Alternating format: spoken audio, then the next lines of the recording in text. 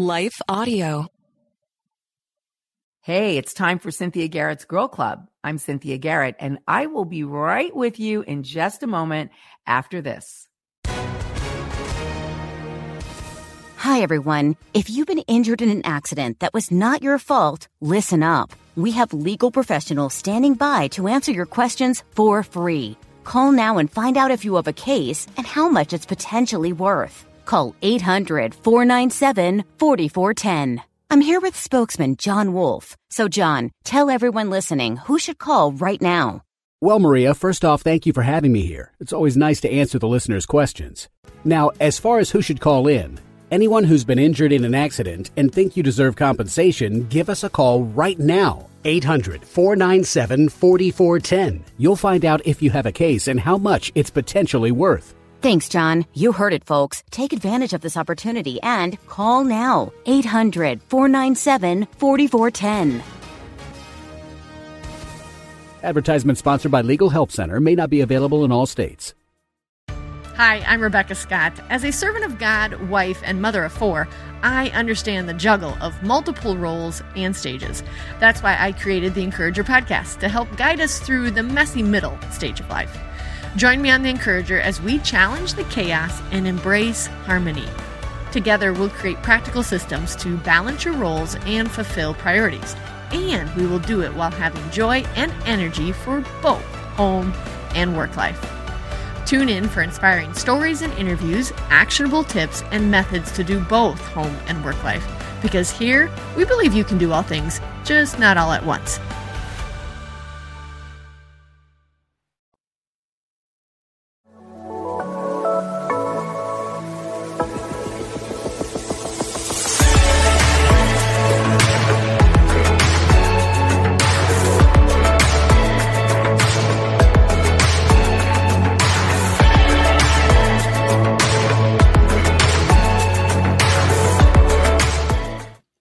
Hi, everybody, and welcome to Girl Club. I am Cynthia Garrett, and this is the place where real girls have real talk about real issues while seeking to apply our real faith. And yeah, for those of you who are actually watching us on live stream, I know you're looking at this going, wait, real girls having real talk? Well, this is my real husband, Roger Charles. Hi, everybody. And I asked him to actually sit in with me today because I've given my regular Girl Club tribe a couple of weeks off so that they can get their kids back to school. So to Christina Reynolds, Christina Boudreau, and Nova Page, and recently Summer Garrett, I just want y'all to know I love you. And we'll be back together next week. So for today, I thought, who better to continue this conversation that we've been having on identity and pruning, transition seasons, you know, the kind of pruning that we go through that we really hate because it feels like we're in a wilderness and nothing's going on for us and we don't know where we're going. And, you know, God, what's my life for? Show me some meaning. I don't know what's going on. You know, all of those voices and those things that come into your head, you know, when you're in a wilderness and you're kind of going, what's this for? Why do I feel like I've lost something? You know? So, yeah, I kind of thought, well, Raj, would you sit down and talk with me a little bit about, you know, this topic? Cause it's kind of a big one. And I think it's important for all of us to get breakthrough in this area because I don't want you to give up. I don't want you to quit. I don't want you to throw in the towel on what I promise is another great chapter of your life, you know? And I say that to you, even as I say it to myself. So, Raj, that is where we have been, you know, and I'm not sure if you heard last week's podcast, what I was teaching on, but I do have a question for you that you might be able to kind of give a quick answer to people who are listening. Thank you for those who are listening on podcasts all around the world. Thank you to those who are watching, you know, as we stream all around the world. I always stop and try to remember to say thank you, because I think it's a real honor that I get to be a part of your life and your spiritual journey. to go deeper in your faith and to figure out how to walk through all of these different seasons of our life successfully. So don't forget to like us and to subscribe and to share us if you're watching on our YouTube platform. And if you're listening on podcast, don't forget to write in a comment, because the more that you comment, the more that Apple and iTunes and all of these different podcast platforms, the more they'll share us.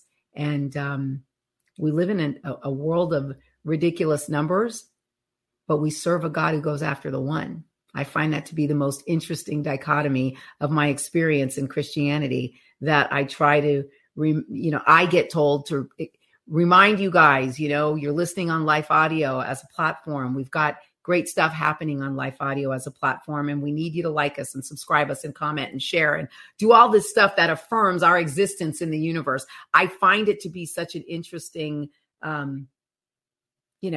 dichotomy, that we need all of you to help us increase our numbers so that we can continue to do what we do. However, we serve a God who goes after the one. Like, he literally will leave the masses to go after the one. And so I hope that today, on today's broadcast and on every broadcast, we're at least reaching the one, because that's the most important one. And maybe that one is you today. So thanks for joining.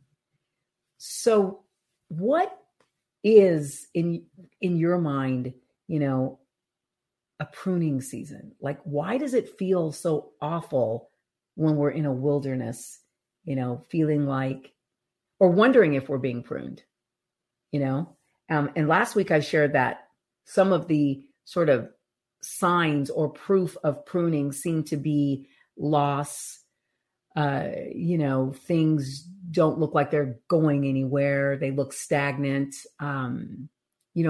There's all this different stuff that seems to be happening in pruning that we really associate with, fear of loss, fear of a loss of position, a loss of stature, a loss of, an old life, a loss of relationship. A lot of people look behind them at what they left and start going, oh no, makes me think about the Egyptians in the wilderness, right? Like, Moses, you've got us in this desert.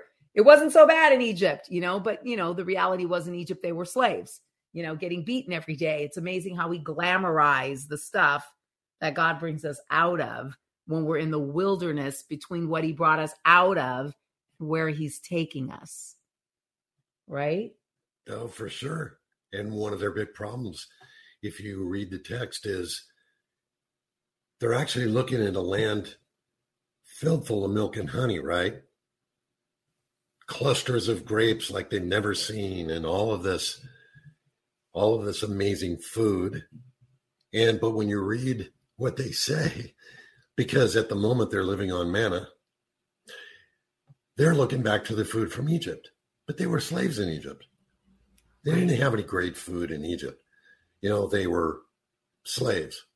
So, okay. Can I stop you for 2 seconds? Sure. I got to share a story with you. Remember the other night I was watching all those different documentaries about Black Wall Street? Yeah. Okay, so if you're in America, you'll probably have heard of Black Wall Street, what Black Wall Street was. For those of you around the world, in case you don't know, Black Wall Street was an area of Oklahoma right after after slavery and the Civil War era, and blacks were segregated. But in that segregation, they were forced to depend on each other.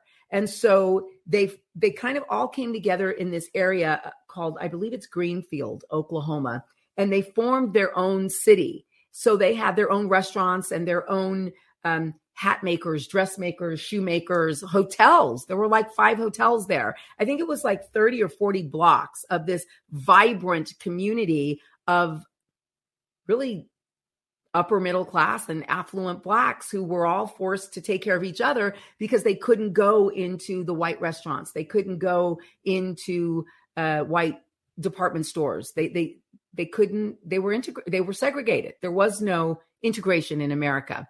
Well, and then, Black Wall Street was destroyed by actually the KKK at the time. burned down, a complete slaughter. It was horrible.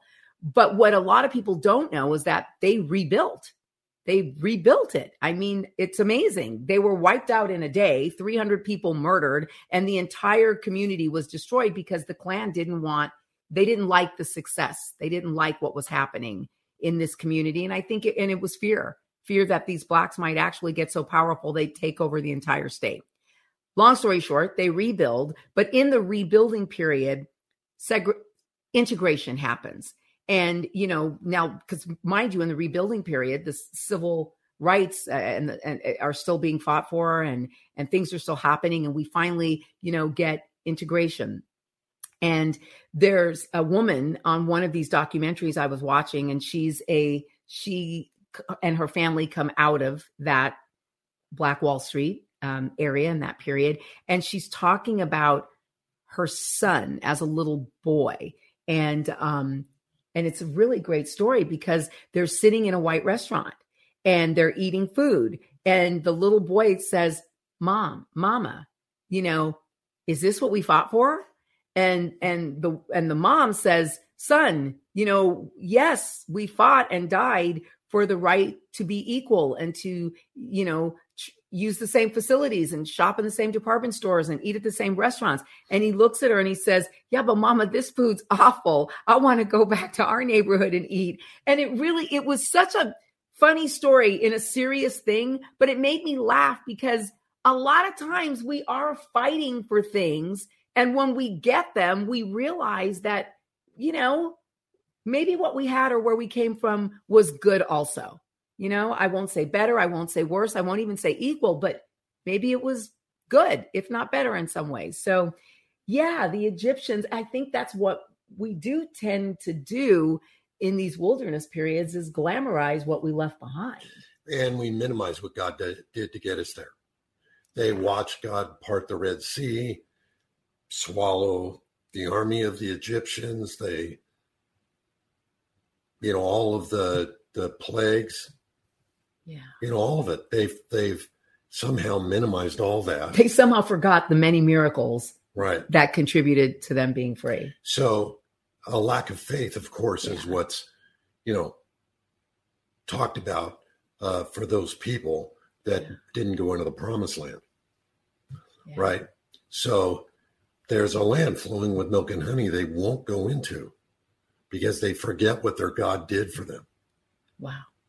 And we all can forget that. We all can forget what the Lord did for us. And the ultimate insult on that is to forget that Jesus was tortured over a long period of time and died in a grisly death on a cross, for us, that we might be free.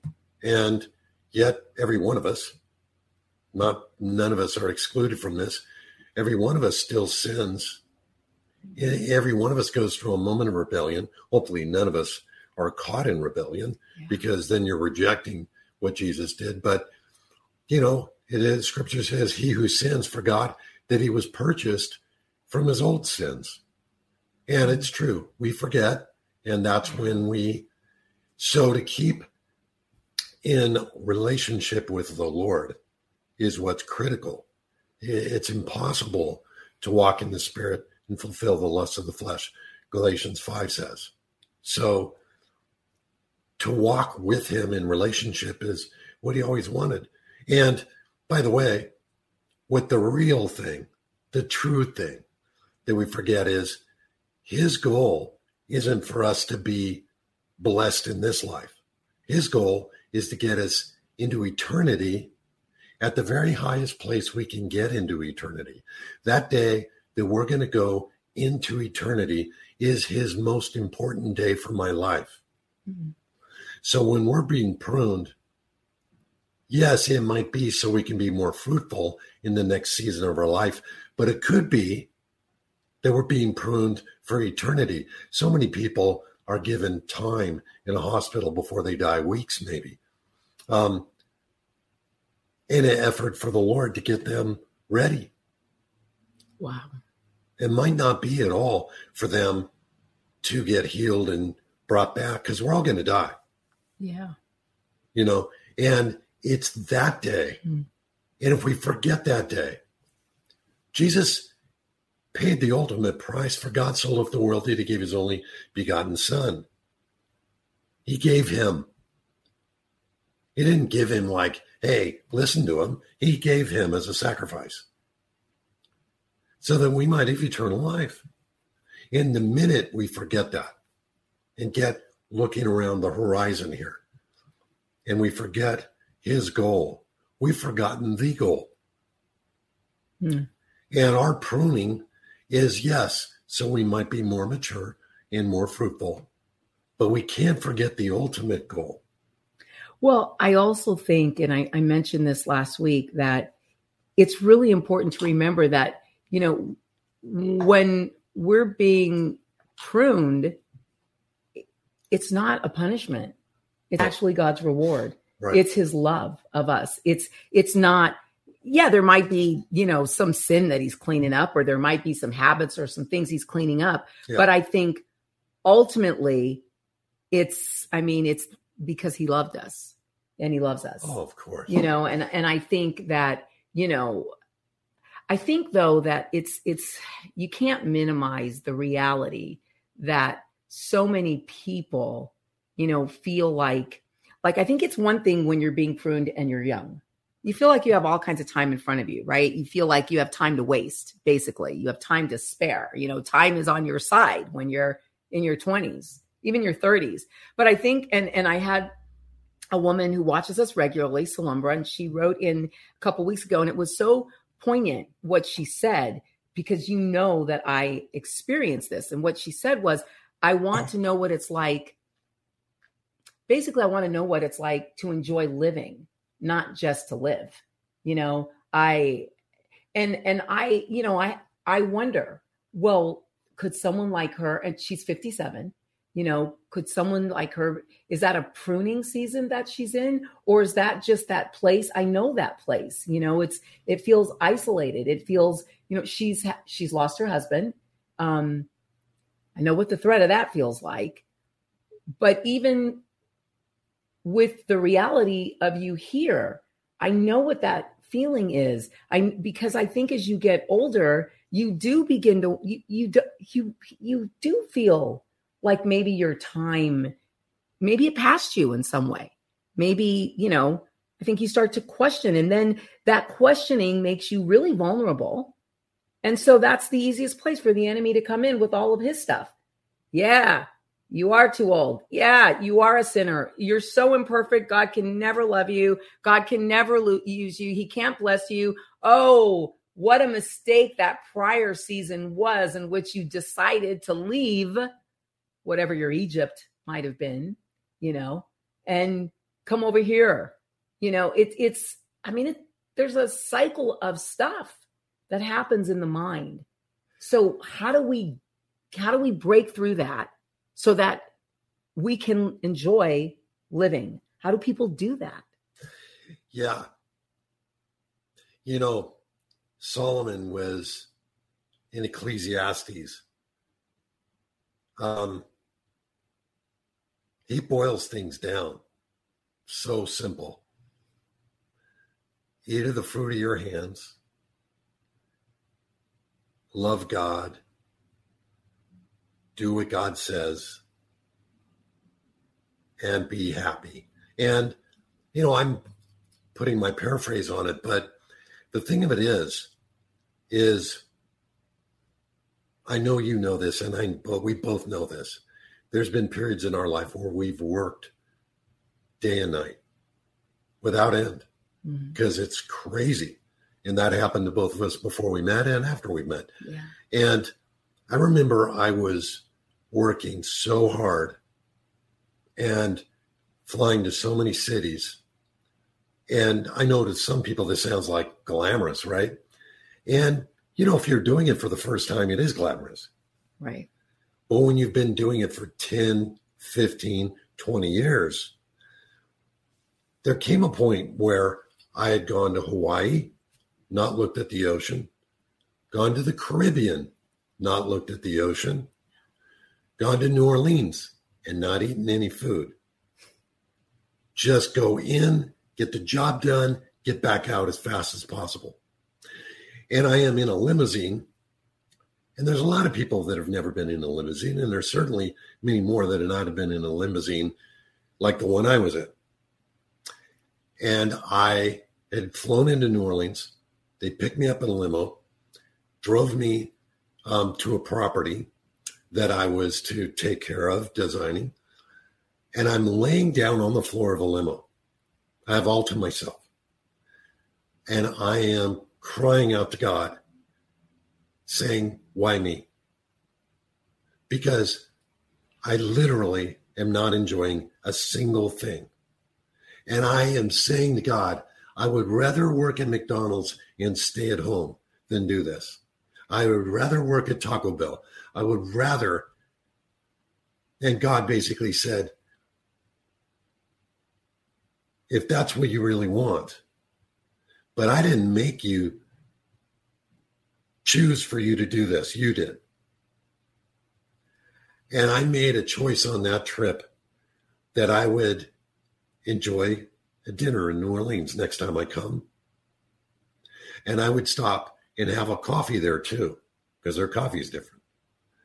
And next time I went to the Caribbean, even if I couldn't go in the water, I would run down, take off my shoes and put my feet in the sand and get my feet wet. I would take just a little bit of time to enjoy what God had given me. And you don't have to go to the Caribbean to do that. Right. You can sit and relax with a tea. You can stop for a minute and just enjoy your life, because God's given you your life to enjoy. Wow, you can stop the train. Right. The train in your own mind. Yeah. And by the way, there's a movie that we both love with Jim Caviezel and John Huston, where Caviezel is stuck in prison on an island, right? Yeah, I'm trying to remember what this movie is. And it's one of the great movies.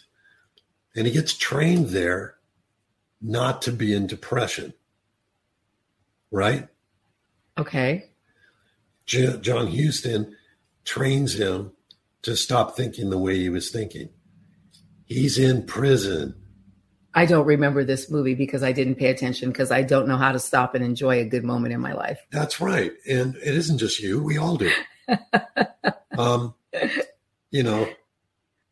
But I understand what you're saying.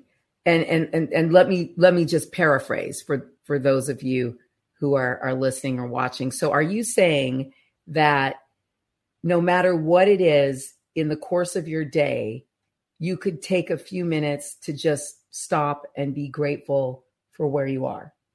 Yes. And that's, as a matter of fact, is what Solomon says. That's right? not easy. No, it is easy.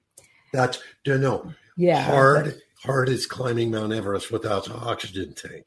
Right. Hard is fighting in Yemen. Yeah. Running for your life in Sudan. Sorry. No. It is easy. The Count of Monte Cristo for anybody who wants to watch it. Okay. Hand me mine too. I have a note. I have something I want to read. The reason why I say it's not easy is because I think you just have to retrain your mind. Right. Right. And honestly, there's some pretty deep science around retraining your mind.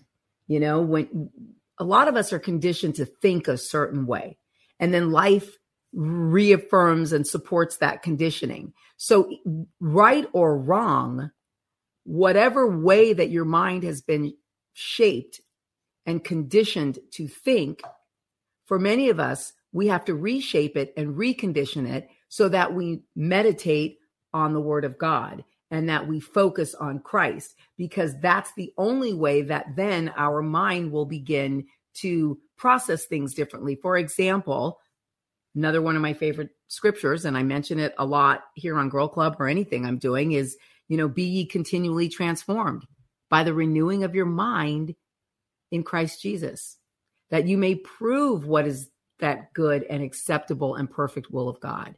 Don't be transformed by the world, right?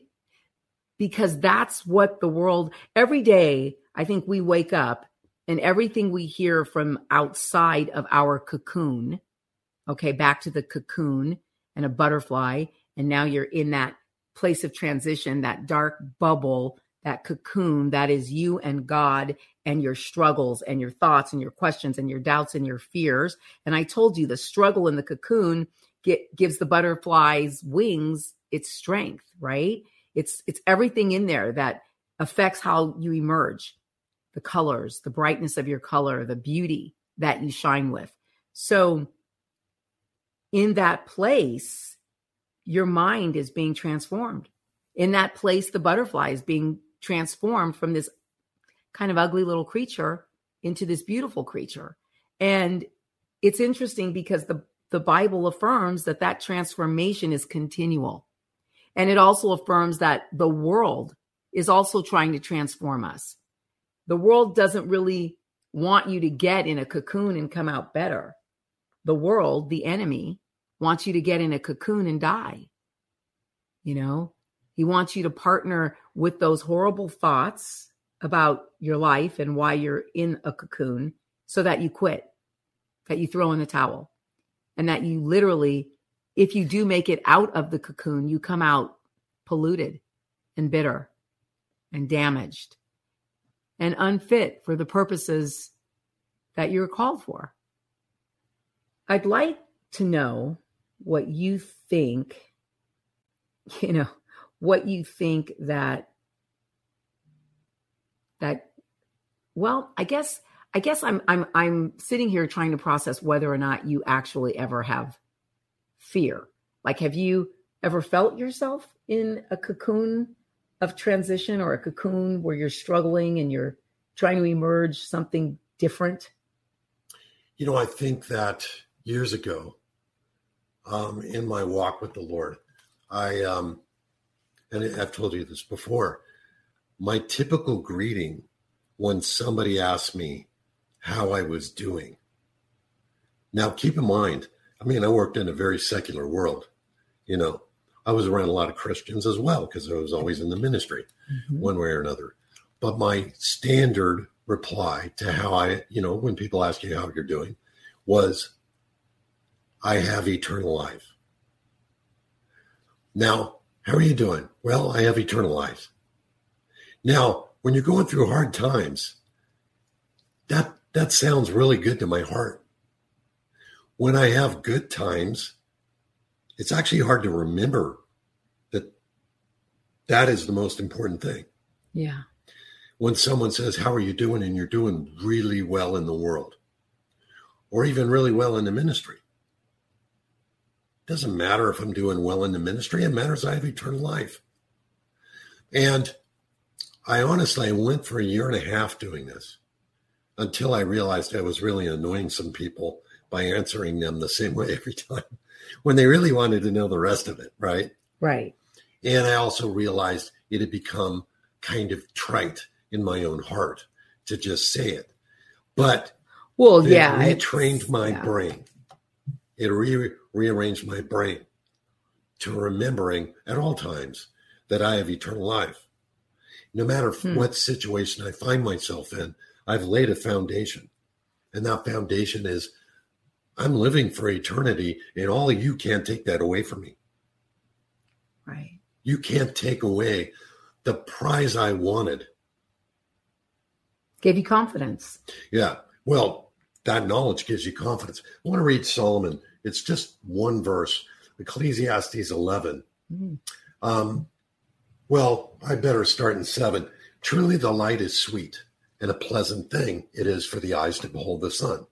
But if a man live many years and rejoice in them all, yet let him remember the days of darkness, for they shall be many. All that comes is vanity of the world, that is. Rejoice, O young man, in your youth, and let your heart cheer you in the days of your youth, and walk in the ways of your heart and in the sight of your eyes. But know that for all these things, God will bring you into judgment.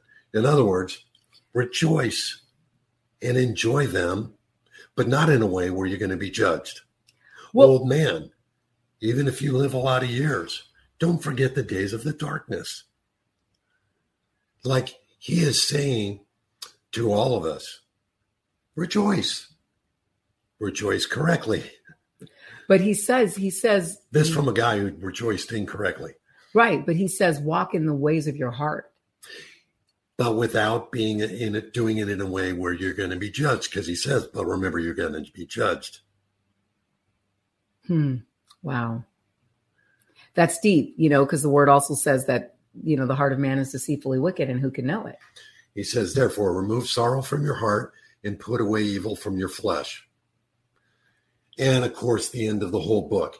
Let us hear the conclusion of the whole matter. Fear God, keep his commandments, for this is the whole duty of man. For God shall bring every work into judgment with every secret thing, whether it be good or whether it be evil. And there you go. There's the conclusion of the wisest man that's ever lived. Wow. But don't forget it, throughout Ecclesiastes, he's saying, have you worked and made a lot of money? Well, you're just going to watch it fly away. So you better enjoy it. Stop and smell the roses, basically. Right. Yeah, but what about for, listeners who are just lonely? Maybe they're lonely, or maybe they don't know what to do next with the life that they have left. 100% agree. All we're talking about is in the middle of that. Take the minute with your Lord and rejoice in what you have. Yeah. The reality is that, and this, some of you might find this to be true, but the reality is that when I take the moment alone with the Lord, it usually shifts the whole day away from the feeling of loss or the feeling of despair or hopelessness or directionless or whatever it is, directionlessness, whatever it is, right? It can take you from living from yourself to living for him. Mm-hmm. And when that shift happens, I think it's even deeper. I think it takes you from living for yourself to living, period. Agreed. And it may take you, let's say you don't have anything to do, no job, no whatever. But now you have no job for the Lord. Now it's on him and not on you. Lord, I have no job. I'm stuck in this situation. I'm here. Or, Lord, what my dream is. Lord, that this needs to grow or that needs to grow. Lord, that I want a new husband. Lord, we have single girl club members, widows sure, who would like to be married again. Of course. And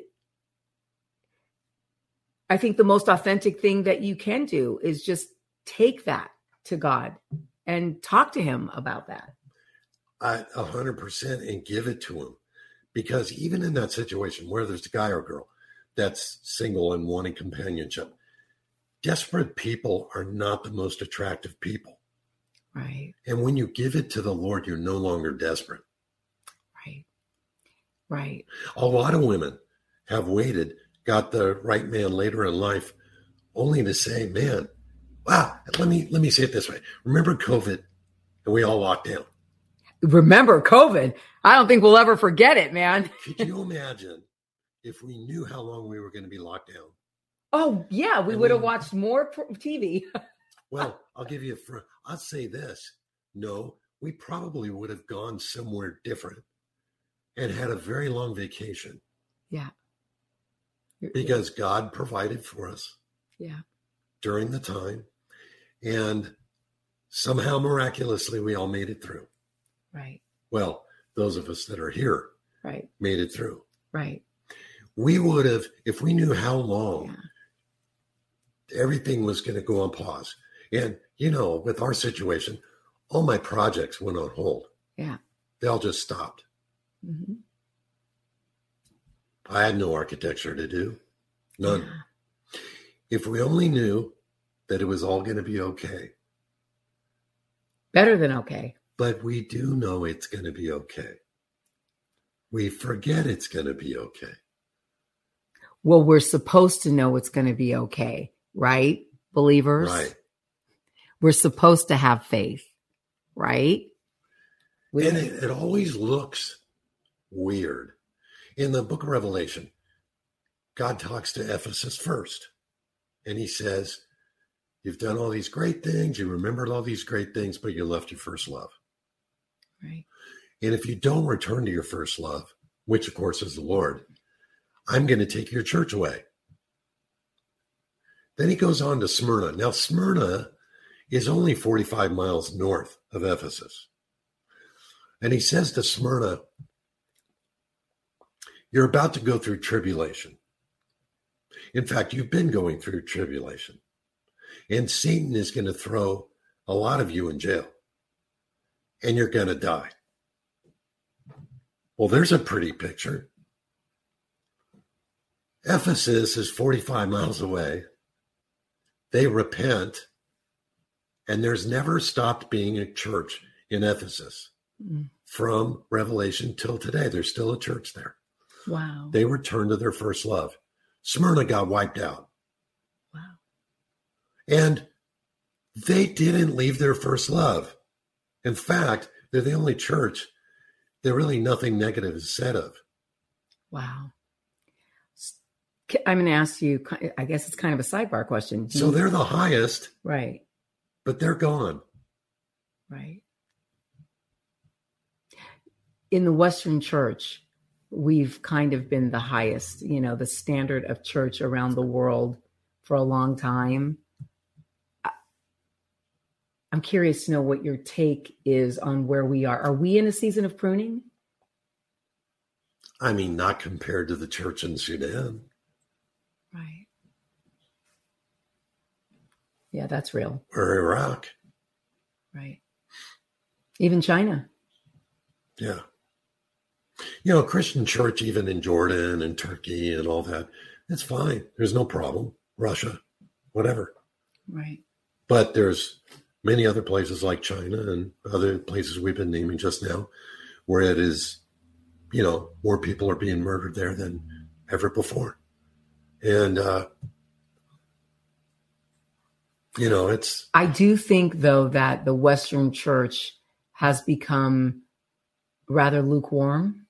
And I do think that COVID, I think the lockdown period where the church found itself not able to gather. And so people found new ways to worship online. And I mean, I've been there since the beginning of my ministry. People thought I was crazy. They're like, you're streaming and you're selling online. Like, really? Like, they were still selling DVDs at conferences. And I'm like, you guys, young people they're not watching in that way anymore, But I mean, I think that these things that we've lived through as the church, as the body of Christ, has been an interesting sort of pruning.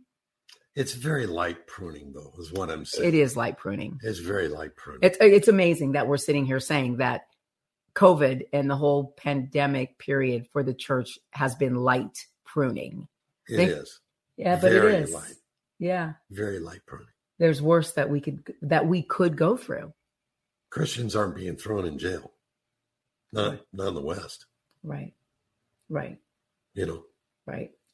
Do you believe that identity, which is ultimately, I believe, what spiritual pruning is about, do you believe that identity is the biggest problem or the biggest internal crisis that people have?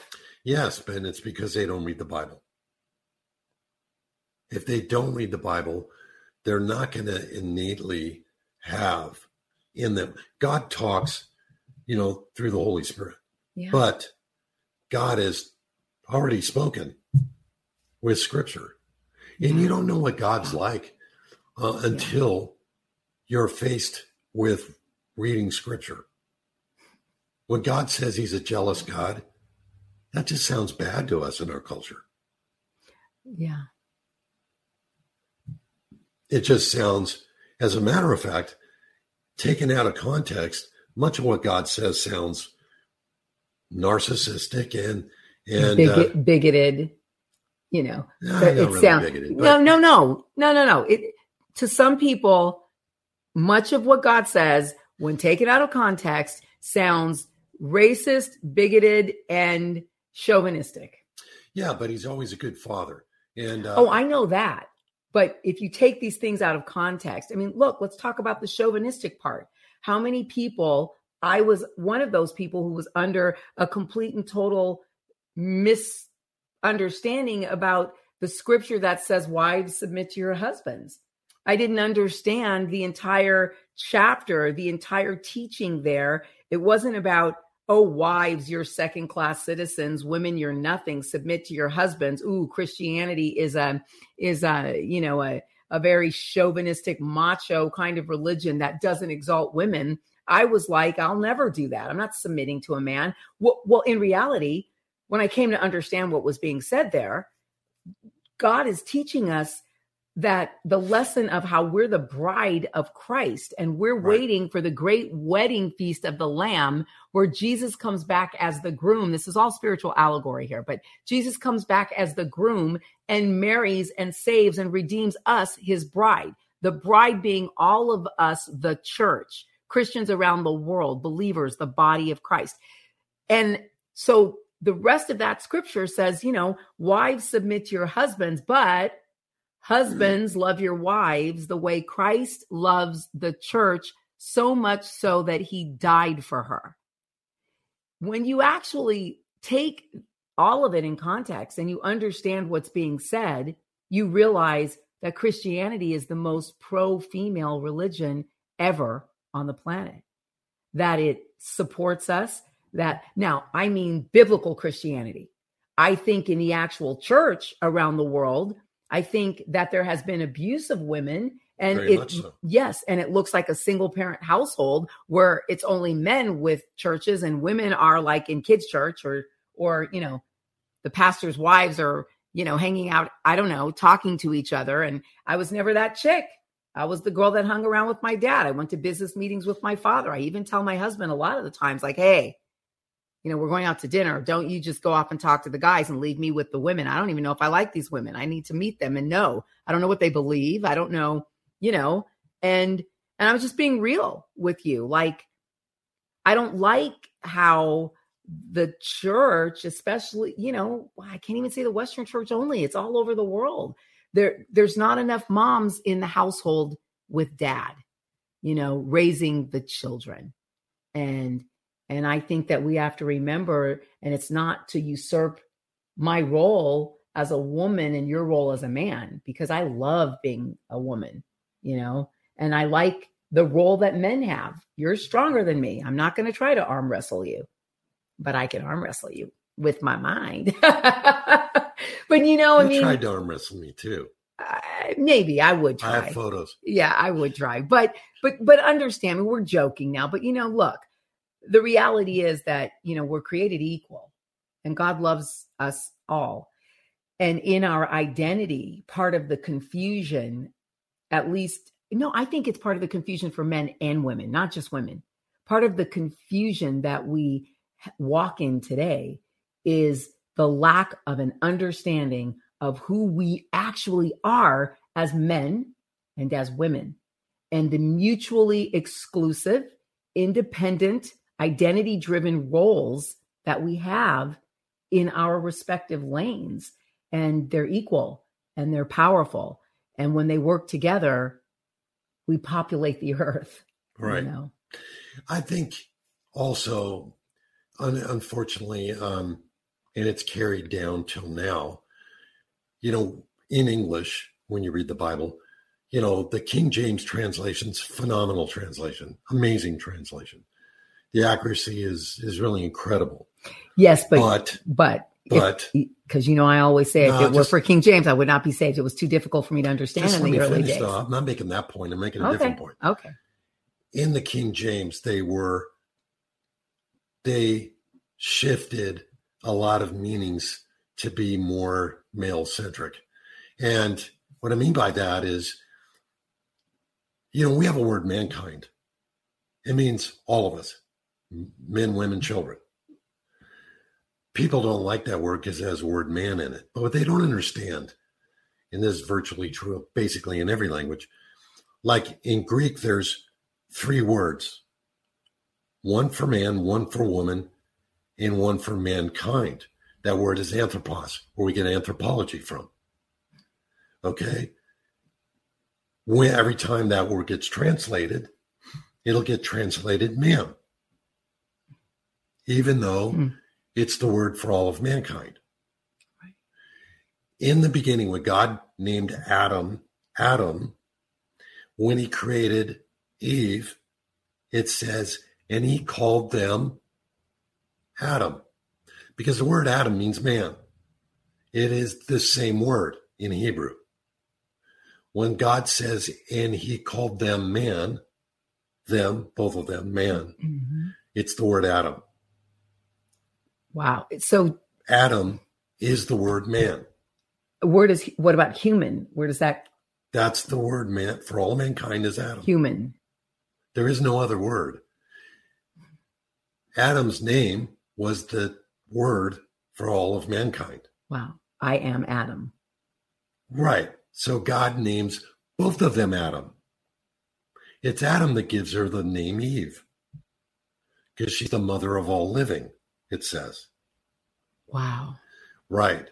So this is where let's call it translation confusion, but it's not any language, any ancient language expert would know this, right? This is very common. This isn't like, you learn this probably first year. Yeah.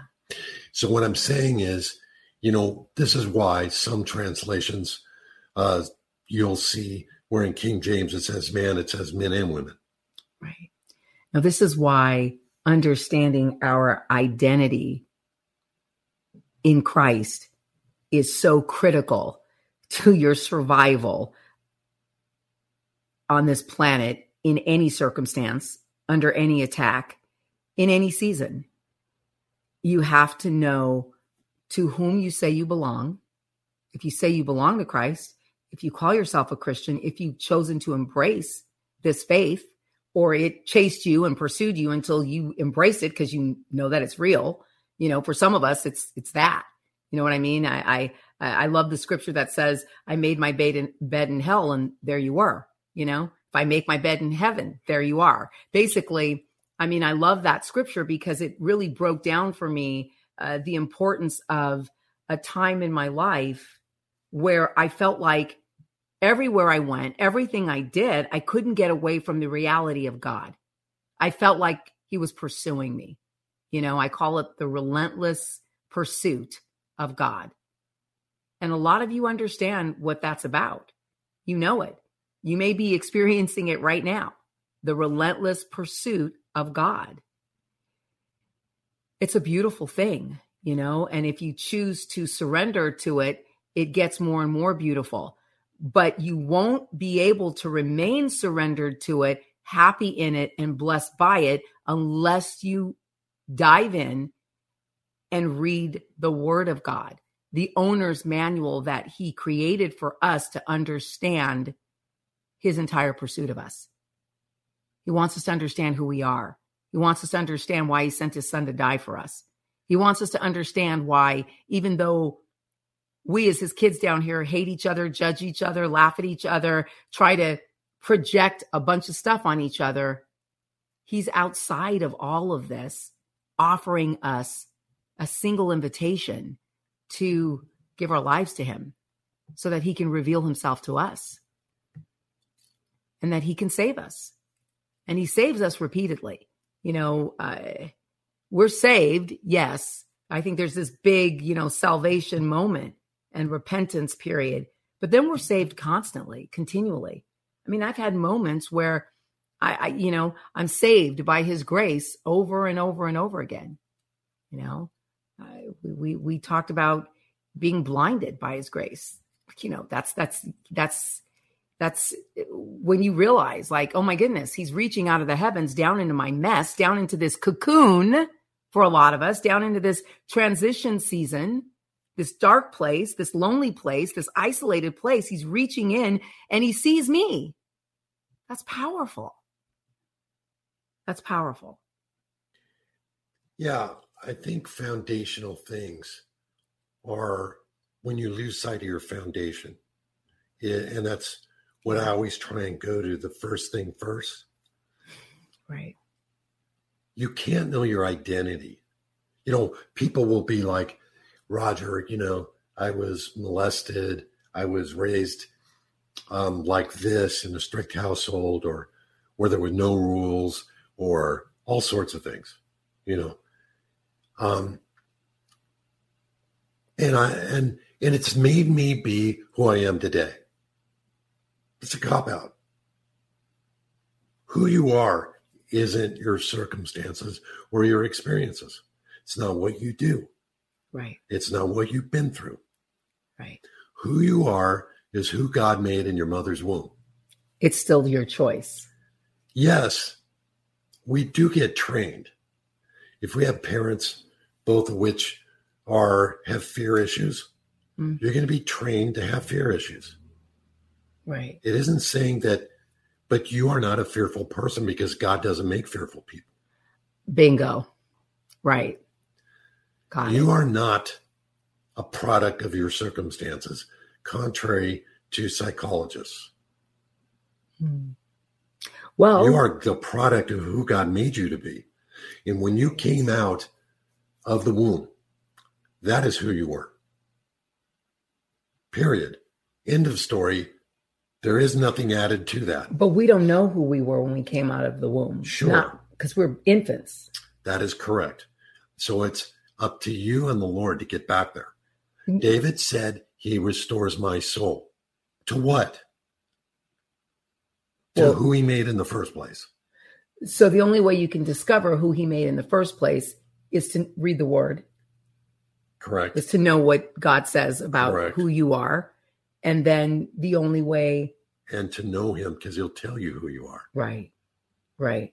I'm we're both actually having an incredible experience of our niece, Summer, who, for all of you who are regulars, she joins us in and out of Girl Club as part of our regular tribe because she's 21, 22 years old. And I wanted this show to represent the different ages and experiences and that we are, I've experienced divorce and abuse and being married and restored. And I'm a mother and I was a single mom for a long time.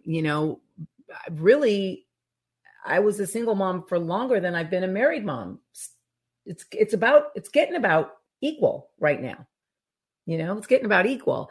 And Summers, she's, it's all in front of her. You know what I mean? She's 21, 22. She's got such a fresh perspective of her faith. And then, we have young moms, Nova and Christina, with Christina Boudreau, who's in her early 30s and single. I want Girl Club to represent as best we can the many voices and experiences of women around the world. And that's always been my heart. I never knew that God would put together what Girl Club actually is because there was a moment looking at the screen. I looked at the different nationalities that we represent and the different cultures. And I just completely started laughing because I was like, you know what, God, you really have a sense of humor because I could not have created this in central casting. You just can't do it. For those of you listening on podcast, you should join us one day and watch while we're in studio filming and bringing you this broadcast because the kingdom of God is truly diverse and it's beautiful. And before Girl Club, my biggest complaint was I would sit on my program, The Sessions, which filmed and airs on TBN, and I would sit in London filming, and I would often say to my husband, are there no Asian chicks in the kingdom of God? Why are there no Black chicks who look like me in the kingdom of God? Oh, forget it. There can't be any Indian women in the kingdom of God. Like it just, there's no Latinas, right? And it was like a joke. But when I look at Girl Club, I realize like God knew my heart was to actually show by example the different kinds of women and cultures and people that love Christ. And so we joke about it all the time. We're the United Colors of Benetton. And it's a beautiful thing. It's a beautiful thing. And while there are divisions in the world that we live in today, there are no divisions in the body of Christ. You know, we are all the same color, blood red, bought with a price, you know, covered by the blood, and looking for the same things: authenticity, boldness, courage to be who we are. I think it's very difficult to be who we are as Christians with other Christians a lot of the time. You know, obviously the scripture says there is no Jew, there is no Greek, there is no male, and there is no female. There is no slave and there is no master. We are all one in Christ. Mm-hmm. So there is no difference in Christ. Amen. So I think our struggle isn't in Christ. When people carry the world over into Christ, because obviously in the world we're very different. Right. You know, we perform very different functions, you know? Yeah. Like being a mother. Yeah. And so on. Yeah. You know, you can't nurse a mother either when you're a guy. And many other things. So what we have is our identity, part of which is you're a woman and I'm a man. That's fine. But in the spiritual world, in our Father who is in heaven, we are both the bride of Christ, as uncomfortable as that is for me. Right. And there is a misunderstanding that we have all the way around of these things that we need to separate. We need to understand the spiritual is different than the physical. Yeah. And we understand in the physical world, our bodies get tired. Jesus's body got tired. Jesus had to get alone with the Father. You need to get alone with the Father. Yeah. You had to stop and eat. You have to stop and eat. Yeah. You have to stop and take the moment. And there's a time to run. You know, like back to Solomon.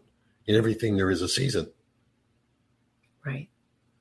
There's a time to rejoice and there's a time to not rejoice. Right. You know, it'd be inappropriate to rejoice. Right. So you know, the scripture says discretion will preserve the man.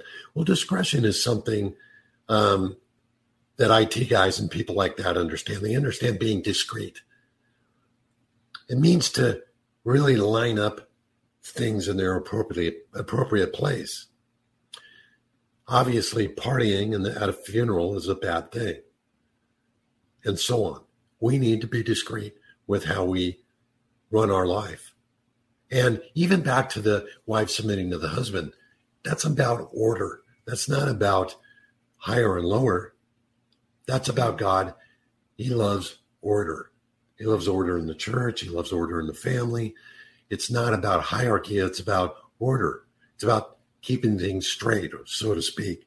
Yeah. And God loves to keep things straight. And that's fine. There's nothing the matter with that. Well, I know when things feel out of order in my life, you know, everything feels shaky. Right. It doesn't feel like God, you know. Yeah. But when Joseph was in prison, what was he like? Right. He was solid. He was still he Joseph. ended up running the prison. Right. So look, and we have many examples of this in the scripture. But now back Paul to and Silas in prison. Right. What do? They sing worship songs. Right. But that goes back to identity. That goes back to, which is a great place to begin wrapping up for this week. That goes back to knowing who you are. Exactly. Because Joseph knew who he was in the pit. Paul and Silas knew who they were in that prison cell. Moses knew who he was at a certain point, right? Like, it's about knowing who you are. And when you know who you are, then if you're in a season of transition, if you find yourself in a wilderness, if you are in a cocoon and you feel like you're in this struggle alone, if you are feeling lonely, if you are feeling too old, if you are feeling all those things, then you know that those are feelings, but they have nothing to do with who God says you are. So all of the feelings that are coming against who God says you are, I would encourage you this week to make a list of who God says that you are, who he says that you are. And then when those feelings come in, you run that list. You speak that list out loud. And if you want a list of scriptural affirmations of who you are, send us an email. Send an email into CynthiaGarrett.org and ask Anna to shoot you over my identity affirmations. We'd be happy to send it to you because I think it's really powerful to look at. I made a list of identity affirmations. I am more than a conqueror. I'm the first and not the last. I am a child of a living God. Knowing these things keeps you joyful in your darkest moments. Even in jail. And Joseph told his brothers, what you intended for evil, God intended for good. Yeah. It's one of the things we got to keep in mind. Whatever I'm going through, people might intend for bad reasons, but God has something good coming out of it. Which is amazing, that he wants to redeem and use everything. And only he can. He's the only one that has the power. Right. Well, I was going to read something to you, which is why I picked up my notes here, but I think I'll save it for next week when I'm back with the girls. And for this week, I just want to thank you for sticking around and hanging out with us. I often feel it's powerfully good and a blessing for all of you to experience the wisdom of the man that I am blessed to spend my life with. And yeah, thank you. Of course. It was good having you here today. Oh, thank you. And for the rest of you, I really want you to write down. I really do. I want you to make a list this week of who God says you are. Who does God say that you are? And honestly, get real quiet with yourself if you can in the mornings or at night before you go to sleep, and just sit and ask him. And all of what he says about you, don't think it's your voice complimenting yourself. Put all that away. Just write it down. I promise you're going to hear some amazing things, and it's not just going to be you telling yourself, blowing yourself up. It's not. It's going to be the Lord, because he really desires for us to be confident in him. And he desires for us to know that he speaks to us, and the words that he speaks over us are powerful and positive and life affirming, and they guide us. And yes, they sometimes prune us and rebuke us, but it's only from a place of love, because he wants us to be all that we can be. And so I am grateful for that. And I probably have to sit in the word 23 out of 24 hours a day to keep myself strong in some seasons, but I think that's probably okay too. So I'm Cynthia Garrett. Thank you for watching Girl Club. Thank you for listening. And again, you can find and join us in the dialogue at Cynthia Garrett Ministries YouTube channel, or you can go to CynthiaGarrett.org and find out how to do that and all things about Girl Club and all things about the sessions, my TV program on TBN, and whatever else we're up to here at CGM. And support us by sharing and commenting and requesting and helping us to do what we love doing, which is be a part of your journey as you seek to apply real faith to your life. Until next week, I'll see you.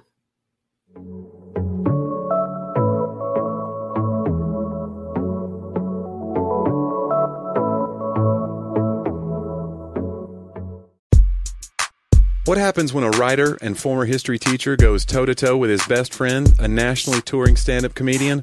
Total carnage, that's what. 2 men enter, and 2 men leave because That's how it works.